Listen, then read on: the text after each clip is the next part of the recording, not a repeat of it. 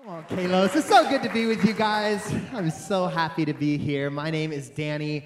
My wife and I and our 3 kids, we planted a church over in Spokane on the east side of the state just a little over 4 years ago, and we've got to know your pastors. I got to comment on this video for a second. Don't y'all love it how husbands always say, "We had a baby"?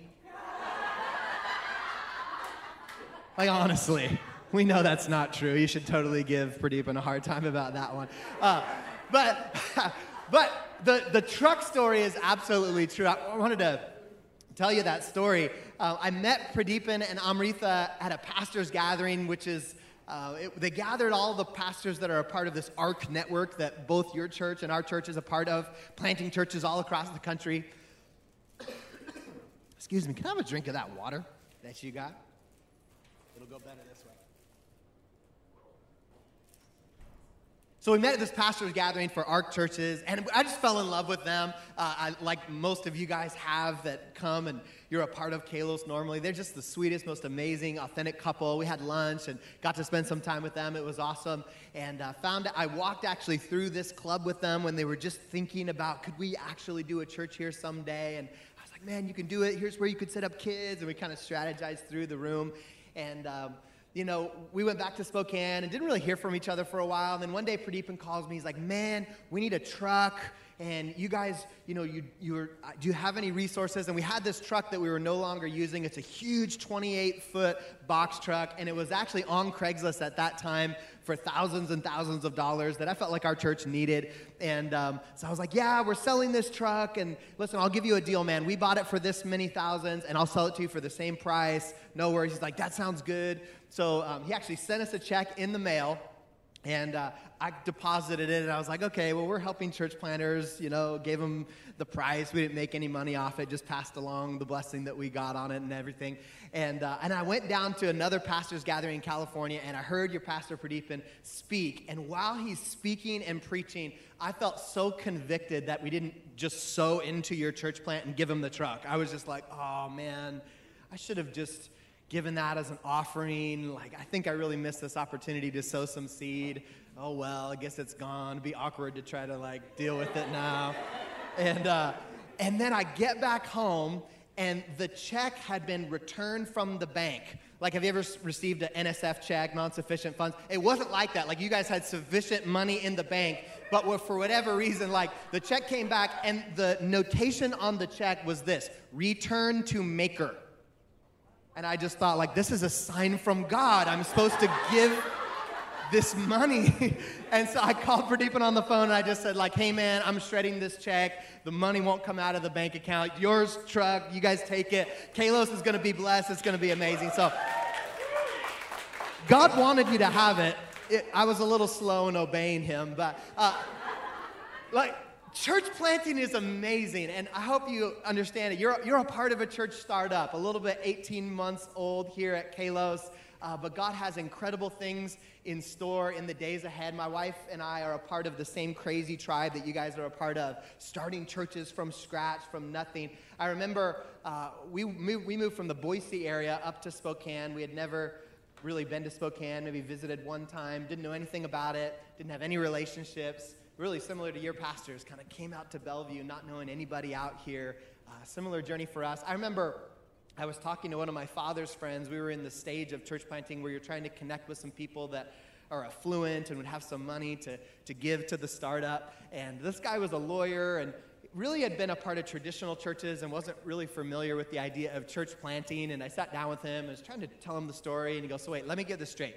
You're going to move to a city that you don't know anyone, and you have no relationships, and you're going to quit your job and sell your house, and what you're going to do when you get there is have barbecues and parties until a church comes out of it. I was like, yes, exactly right. It's going to happen. It's going to be amazing. And that's what we did. And amazingly, God did amazing things. People always ask me as a church planter, how's it going? And I'm sure if you have been a part of the launch team or a part of the serving team here at Kalos, people are asking that question, well, how's it going? How's the church doing?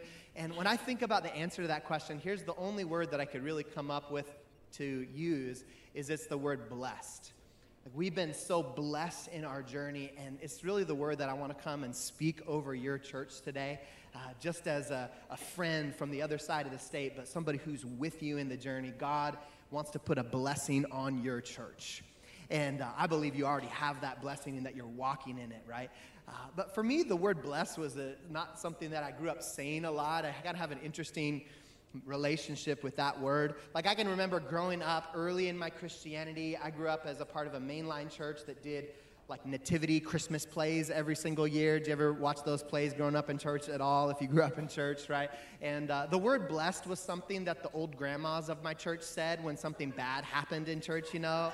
Like, maybe little Mary drops the baby Jesus or whatever, and she goes, oh, bless her heart, you know? Like, it's really like, it's a word that means like something terrible happened. And then I got a little bit older, and I remember I got a part of churches that were all about faith, and you know, I'd ask somebody like, how's it going today? And they would say, I'm blessed and highly favored. And I remember thinking like, I'm good, I'm fine, you're blessed, I don't know. And then we got into the social media era, and all of a sudden blessed became a hashtag. You know, hashtag blessed, right? Someone takes a picture of Woman Crush Wednesday, hashtag blessed. Picture of my bicep, hashtag blessed. Picture of avocado toast, hashtag blessed. You know, like, whatever it is, right? So it's kind of a word that's gotten thrown around in all kinds of contexts. I think it's lost a little bit of its meaning. But when I think about our church plant and when I think about Kalos, I want you to embrace this idea because it's biblical. You are blessed. God's blessed your church. God blessed our church. And when I sought counsel about what it would be like to quit our job and sell our house and move to a city that I had no idea what was going to happen, I remember so many people were so worried about us. They were like, church planting is so hard. It's going to be terrible. You're going to be poor. You're not going to have any friends. Your wife is probably going to hate you. Your kids are going to wander away, and you're just going to starve. I actually had one church planter tell us, when you go to plant your church, make sure you have lots of sex all of the time, because it's the only good thing that's going to happen to you in that season. For real. Like, I was just like, I mean, I'll take your advice. That's okay. We can do that. But I felt like somebody here today.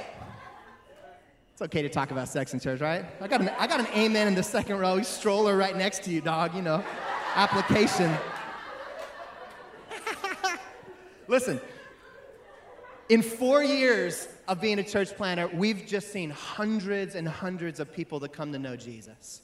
We started in an atmosphere, we weren't in a club, but we were in an event center like this, set up and tear down. It felt like so similar to what you guys are in right now. And then we moved to a high school, and the Lord continued to bless us. And then along the journey, the Lord provided for us this amazing facility that we have as a church. We've got our own place, and guess what? I still love the Lord.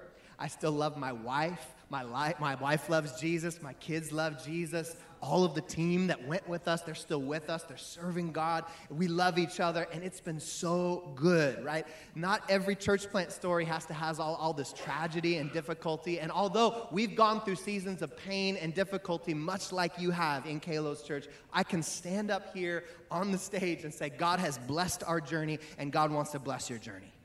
He wants to work on your behalf in amazing ways. And the only way I know how to describe it and say it and what to attribute it to is the blessing of God. God has incredible blessing for you in the days ahead. But here's really the key to that. You've got to get blessable, and then you have to stay blessable. Because no amount of intelligence, no amount of hard work, no amount of resources or luck or strategy or perfect principles are going to attract the blessing of God on your life. It can't compensate for not having it. I always gather my lead team together and tell them, okay, listen, guys, we have the blessing of God on our church. Now don't screw it up. Like, whatever we got to do, we got to keep this thing with us. And actually, if you go back and you explore the teaching of Jesus, one of Jesus' most famous sermons that he ever gave in the Gospels was around this idea of blessing. It's this famous sermon called the Beatitudes in Matthew chapter 5 and 6 and 7. And he walks through a whole bunch of conditions for blessing.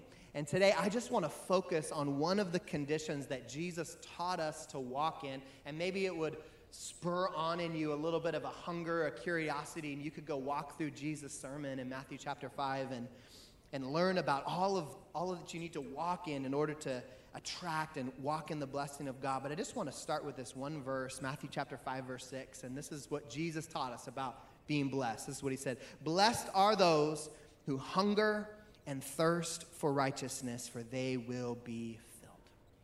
Jesus said, you'll be blessed if you hunger and you thirst for righteousness. Now, righteousness is kind of a religious-sounding, churchy word, but it simply means that things are good between you and God.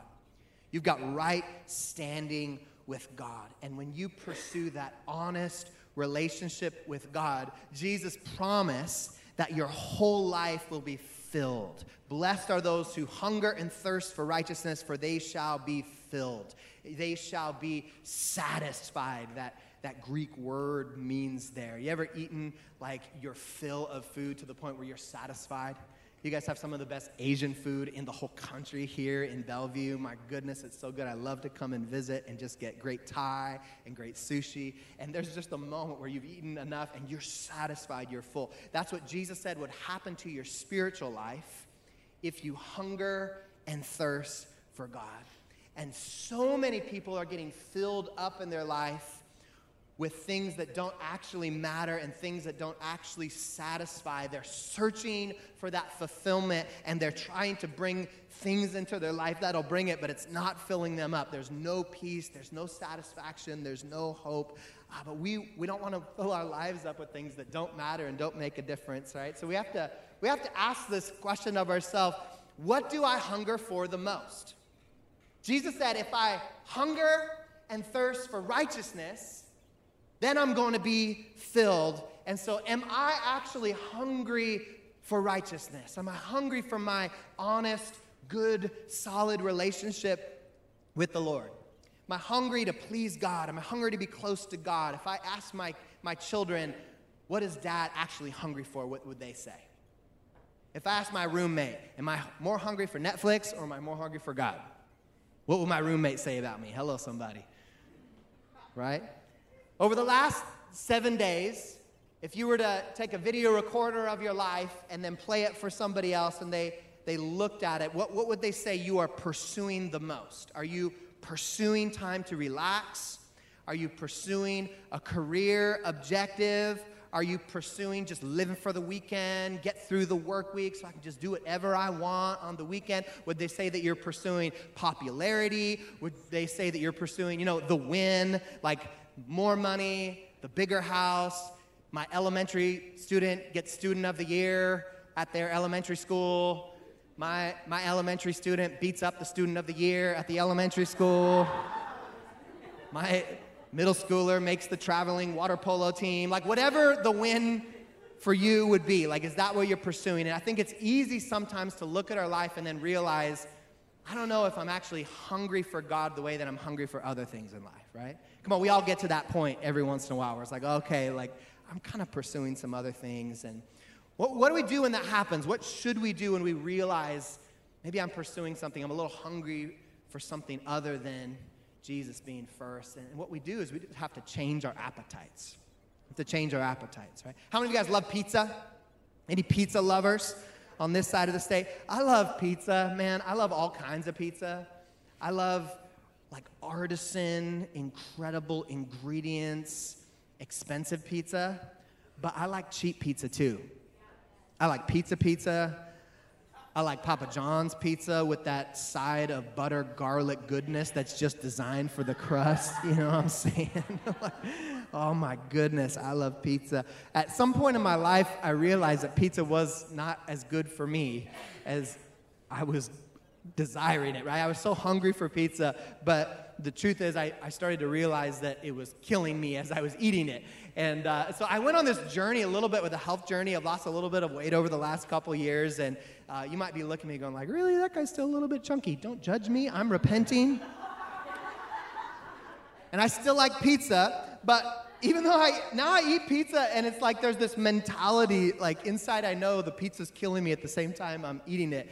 And if you start to pursue God and you start to seek God, what happens is your appetite starts to change over time. Like what happened to me is I started to eat less and less pizza and more like kale and salad and clean proteins and meats and stuff. But before I knew it, I actually developed less and less appetite for pizza and more appetite for clean eating. It was incredible to me because I used to think that kale tasted like the most nasty thing on the planet. Can I get an amen from anybody? Like that? Yeah, I don't know. Yes. She's like, boo. But like over time, I developed this taste for it. And the same thing can happen in your spiritual life. Like at some point, you can make a turn and you can start to develop an appetite for the things of God. When Jesus said we can hunger and thirst for righteousness, if you realize in your own life, I'm spending more time pursuing other things than Jesus, I can shift my appetite and I can long for things differently. I can shift my appetite and I can hunger and I can thirst after God. I love what Psalms chapter 42 says. It says, as the deer pants for living or for the flowing streams, so my soul pants for you, O God. My soul thirsts for God, for the living God. Like your soul can long for God. So let's answer this question. How do we hunger and thirst for God? If we want to be blessed, if we want to walk in the blessing of God, we got to hunger and thirst after relationship with Him. How do we do that? Let's start with just answering what doesn't work. Here's what doesn't work when it comes to hunger and thirsting for God. And maybe you guys have experienced one of these two extremes. Number one thing that doesn't work is legalistic Christianity. Legalistic Christianity. That's the kind of Christianity that's just full of do's and don'ts. It's all rules. It's no relationship. Here's what I can do. Here's what I cannot do, right? And legalistic Christianity only leads to guilt and shame and exhaustion and burnout. Can I get a witness? Has anyone ever been down that road? Like you're just trying to do so good for God, but you're never good enough, and it just becomes so exhausting. It's like, man, like can't this Bible just be a little shorter? Just like tired. Like, is there an app I can get on my phone that can automate prayer? Because I'm just so exhausted. Like, can there be 10 days between Sundays? Because I just don't know if I can make it another time. Like you will burn out if you try to live this checklist of what God does and does not want you to do all the time. Like if it's not based in this relationship with Jesus and you're trying to obey a set of rules, this legalistic Christianity, it will not work. And if you've never been down that road, let me save you the headache and the pain. Legalistic Christianity does not work. But on the other side, here's what also doesn't work is lukewarm Christianity. On one side, we got legalistic Christianity. On the other side, we have lukewarm Christianity, which that's the kind of Christianity where we say, oh no, we believe in Jesus, but then we don't live like it at all. We're Christian in name only, but there's no passion flowing out of our lives that glorifies and honors God. Now listen, God doesn't like legalistic Christianity, but God doesn't like lukewarm Christianity either, right? In fact, if you look in the book of Revelation, that's the kind of Christianity that says that He desires to spit it out of His mouth, right? And so you might be sitting here this morning thinking, like, well, how do I know if that's me? Like, am I on the legalistic side or am I on the lukewarm side? Like, and I think you're asking the question, right? There's an indication that your heart's probably in the right place. God, I want to be close to you. And you know if you're in the lukewarm Christianity if there's just no evidence of a relationship with Him. Like if you can't remember the last time that you really discussed Scripture with anybody around you, and can't remember the last time that you really shared your faith or talked to anybody about Jesus. Can't remember the last time there was really a meaningful prayer time, or that you left an environment that was unhealthy for you spiritually because you have a conviction and you didn't want to participate in that. Like if there's never been anything like that, you might be experiencing some lukewarm Christianity in your life. There hasn't been a time in recent memory where you've been stirred to radical generosity. And it's like, man, Jesus, I love you, and I love my church, and I'm going to gather my family together. And listen, we're so blessed to be a part of this church. We're going to write a big check, and it makes me nervous a little bit, but we're going to give in faith because God has blessed us so much. Like, if you've never experienced anything like that, anything that feels sacrificial, you might be on the side of lukewarm Christianity. And I would just tell you, neither of those ways of life, neither of those roads of faith work at all. We don't want to be legalistic. We also don't want to be lukewarm. So let's answer the question, what does work? How do I hunger and thirst for God to the place where I'm filled with satisfaction? Here's what it looks like. It's called Christ-centered Christianity. Can I get an amen? Amen. Christ-centered Christianity. It's way different than legalistic. It's way different than this cultural Christianity. This isn't about calling yourself a Christian because your mom and dad were a Christian. This is kind of the way that you grew up, right? This is the place where you just say, I am absolutely committing my life to a person, a relationship. What you call yourself doesn't actually define who you are. Just because I stand up here on a Sunday morning in the middle of a comedy club and I tell you I'm a duck and I start quacking, doesn't actually make me a duck. It makes me a quacking weirdo. You'd be like, that guy's weird. We got to leave. We got to find a new church. You know, why are Pradeep and Amrita bringing him in? Don't worry, I'll be gone next week. You can send them your emails. And calling yourself a Christian doesn't actually make you a Christian. What makes you a Christian is if you've been transformed from your old life into a new life. The Bible calls it being born again, right? I was dead in my sins and my transgression, and then Jesus came into my world, and I have been created anew. I'm a new species. I'm completely and totally different than I was before. Now the life of Jesus is on the inside of me. Now there's a relationship between me and the creator of the world. It's completely and utterly different than the life that I had before. And if you haven't had that kind of an experience, if there's never been that moment for you, come on, I'm telling you, you are in the right place because that's what Kalos Church is all about. It's all about helping you understand and know, participate in, and receive the beauty of Jesus. It's the kind of relationship where Jesus isn't just a part of our lives, but he's at the center of our life. You know what I mean? I love this verse, Psalms chapter 63. It says, God, you are my God. Earnestly I search for you. My soul thirsts for you. My whole body longs for you in this parched and weary land where there is no water. Oh, God, I'm so thirsty for you. I'm so hungry for you, God. I am longing for you, not when it's convenient or not when it's the time of my day that I have the habit of doing it, but there's something inside of me that just longs for you. We got to long for God with our whole heart instead of the other things that we long for. You know, the other things like, oh, popularity, I long for you. I long to be seen and revered by my peers and lifted up on a pedestal so people will think I'm so awesome. Oh, championship of the 4th grade soccer league. I long for my children to have you, and so I'll sacrifice whatever it takes to make sure that they are successful.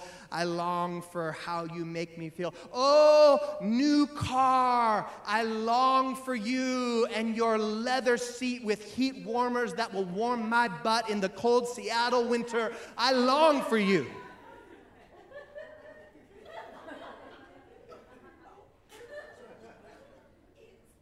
We got to be careful what we long for.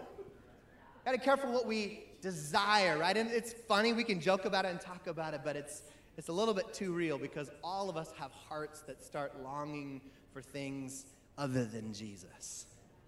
So what I want to do just with the few minutes we have left this morning is I just want to talk about how do we keep Christ at the center. Our hearts do such a good job of longing for other things, and we don't want to go down that road of legalistic Christianity. We don't want to go down that road of lukewarm Christianity. We want to receive the blessing of God and the favor of God that comes through Christ-centered, right relationship, hunger and thirst for righteousness Christianity. So how do we do it? Let me just give you a few practicals, and then we're going to pray. You guys doing okay this morning? Number one, I want you to involve God in every area of your life. Involve God in every area of your life. Because listen, God doesn't want compartmentalized Christianity. God doesn't want to be involved in your sometimes. He wants to be involved in all your times. God wants to be involved in everything you do. I remember early on in my journey with Jesus, I just had this compartmentalized thought of I'm connecting with God when I'm reading my Bible. I'm connecting with God during my little prayer time that I have early in the morning, and then I'm out to do me for the rest of the day, and like I'll leave God in the prayer closet, and then I'll head out to just live my life the way that I want to do. And I remember at some point realizing, no, God wants to go with me everywhere I go. Did you know that God wants to go with you to work? Did you know that God wants to go with you to the gym? He wants to play basketball with you too. Like the Holy Spirit has been given to you to be in communion with you all of the time, and my challenge to you would be to invite him to be a part of it. Like, do you ever show up to a party and you show up and everyone receives you and talks to you, kind of like coming into Kalos Church on a Sunday morning, right?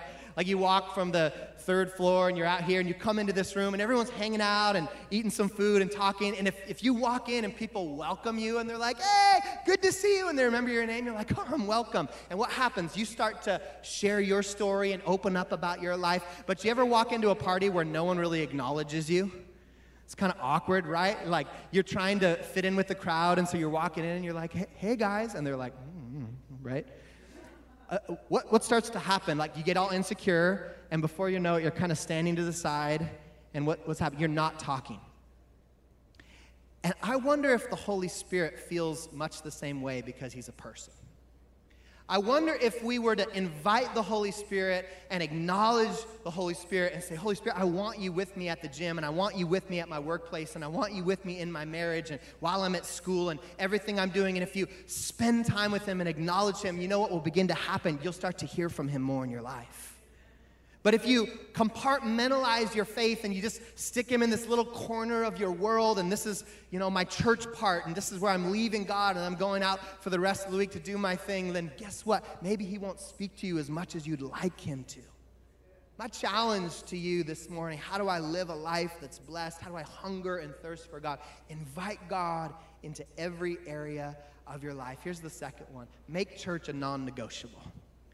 Now, I love teaching this as a guest speaker because it seems a little self-serving when you're the pastor to say this. So I'll just come from out of town and say this. Make this experience. Now, I'm preaching to the choir because you're already here, right? High five, you're here, way to go. Make this gathering non-negotiable. This is who I am. I want to live a Christ-centered Christianity. And if I'm going to live a Christ-centered Christianity, then I'm going to make the worship of my God a priority in my life. It's non-negotiable. If he's God, I'm going to block out an hour of my life a week, right? I'm going to take the 167 other hours and live those however the Lord leads me to live, but there's going to be 1 hour. I'm blocking it out. It's the worship of my God. I'm going to be there. It's going to be a priority. It's not going to be just a convenience. Well, if the weather's rainy as usual, then I'll come to Kalos. Well, if there's nothing else to do, well, if there's no friends in town, or if everything works out perfect, no, I am committed to the worship and the love of Jesus. So I am going to make sure I'm in the house of God. If I were to boil down the essential habits of Christianity into just a couple that are so essential, I would just tell you, read your Bible and make sure you gather with other believers to worship Jesus. We got to come together and lift up his name and be inspired by each other and give our lives to him. It's devotion. Why? Because we're not just cultural Christians. We are living a Christ-centered life. My life doesn't have Jesus as just one of the things that are a part of it. I got my job, and I got my marriage, and I got my kids, and I got my hobbies, and I love the Seahawks, and I love my Jesus, right? No, that's not what he wants. Jesus desires to be at the center of your life. Jesus at the center, and the rest of my life revolves around him. And listen, if that's the case, I would just challenge you a little bit. If that's the case, then you got to make church a central habit of your life. This is who we are. This is how it is for my family. We are Schultzes, and we go to church. Jesus went to church every single weekend. I'm going to church every single weekend. The apostles went to church all the time, every single weekend. It's good enough for me.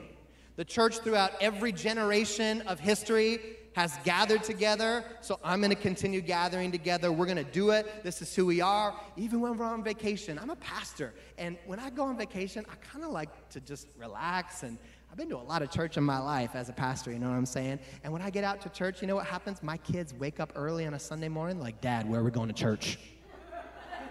I'm like, are you guys serious? Like, yeah. Like, we researched it online. The best church in town is this church. We're going. Come on, Dad, get in the car. I'm like, okay. Why? Because I instilled in them from the earliest ages, this is who we are. We're Schultzes. Our life is centered around Jesus, and so we're going to make his worship a priority in our life. We're going to make sure and elevate it to that place in our world. Why? I hunger for him. I thirst for him. And as much as I can connect with him in all kinds of nooks and crannies, and as much as I can invite him into every area of my life, there is a dynamic that only takes place when the saints gather together. There's stuff that can happen here on a Sunday morning that can't happen any other hour of the rest of your week. It's significant. It's special. And so I would invite you and challenge you, make sure you make the most of it. Make it a non-negotiable. Last one. Move anything else that's at the center. How do I make sure that I live Christ-centered Christianity? Then you just got to move anything else that's at the center of your life. And maybe for you it's money, and the pursuit of wealth and comfort and security, and maybe that just needs to move to the side so Jesus can have his center place. Maybe for you it's popularity and being liked. Maybe it just needs to move to the side so Jesus can be at the center. Maybe it's control or fame. Maybe it's your comfort and ease and security and beauty. I don't know what it is for you, but I do know this, that all of our hearts tend to long for other things to get into the center. And listen, Jesus is the only one that belongs in the center. It's who he is. Jesus belongs at the center of every life. Jesus belongs at the center of every heart. Jesus is the God who split time in two because he belongs at the center. It's who he is, right? We have BC and AD, and it all points to Jesus because he belongs at the center. When they crucified him, he ended up being crucified with a thief on his right and a thief on his left. He was at the middle, right? He's the picture, right? He's the one who reconciled God and man. He's at the center, reconciling heaven and earth because he belongs at the center. It's who he is. And my question for you today, just as a friend in from out of town, is to just take a moment and ask ourselves the question, is Jesus really at the center of our hearts? It's where he belongs. But right now, is there anything else there that's kind of crowding him out? And I know this thought might be a little bit challenging to listen to, but whatever is at the center of your life, it is God for you. Whatever is at the center of your life, it has your worship. It has your devotion. It has your pursuit. And so even though we joke about it and we laugh about it, is there anything else that the true soul cry coming out of you is, I long for that? Something on your phone. Something in a playlist. A relationship that you can't even imagine living life without. Listen, those things may be good. Maybe they're not sinful. Maybe God wants them to be a part of your life. And I'm just telling you, if he's not at the center, those things are in the wrong place. What I want to do today, just as we wrap up, is I just want to give you just a few seconds to reflect on that idea. So will you do this with me? Will you bow your heads and close your eyes? And just ask yourself the question right here. As the piano plays, it makes it feel super spiritual. is there anything else at the center of my life?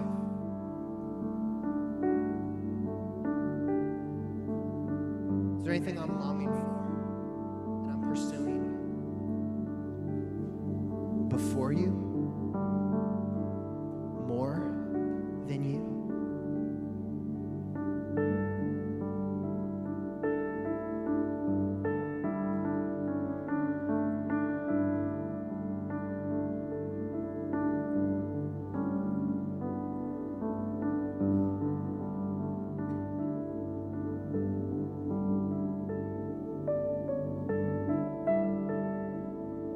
Maybe you're here today, and even as I'm talking, maybe you're newer to Christianity, maybe you're newer to church, maybe you're newer to Kalos here, maybe you've had other church experiences, but you've kind of walked through a season of dryness, or maybe you've been a little hurt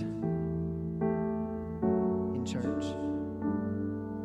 Maybe you've walked through a season where you just feel distant from God, and it just feels like there's a gap. You don't want it to be that way. That's why you're here. You came to church because you want to be close to God, but if you're honest, just between you and him, no one looking around, maybe you'd say, yep, Pastor Danny, that's me. I feel like there's a distance, there's a gap, there's something there, and maybe you know what it is, and maybe you don't know what it is, but you want it to be gone. You want to be close to Jesus. Or maybe as I'm talking this morning, you would say, yeah, no, there's something that's taken Jesus' place. And I want to live out Christ-centered Christianity, but I've got something in the way.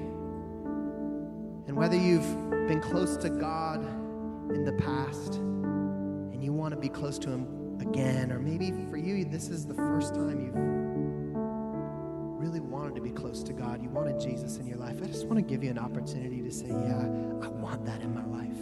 I want Jesus to be at the very center of who I am and of what I live for.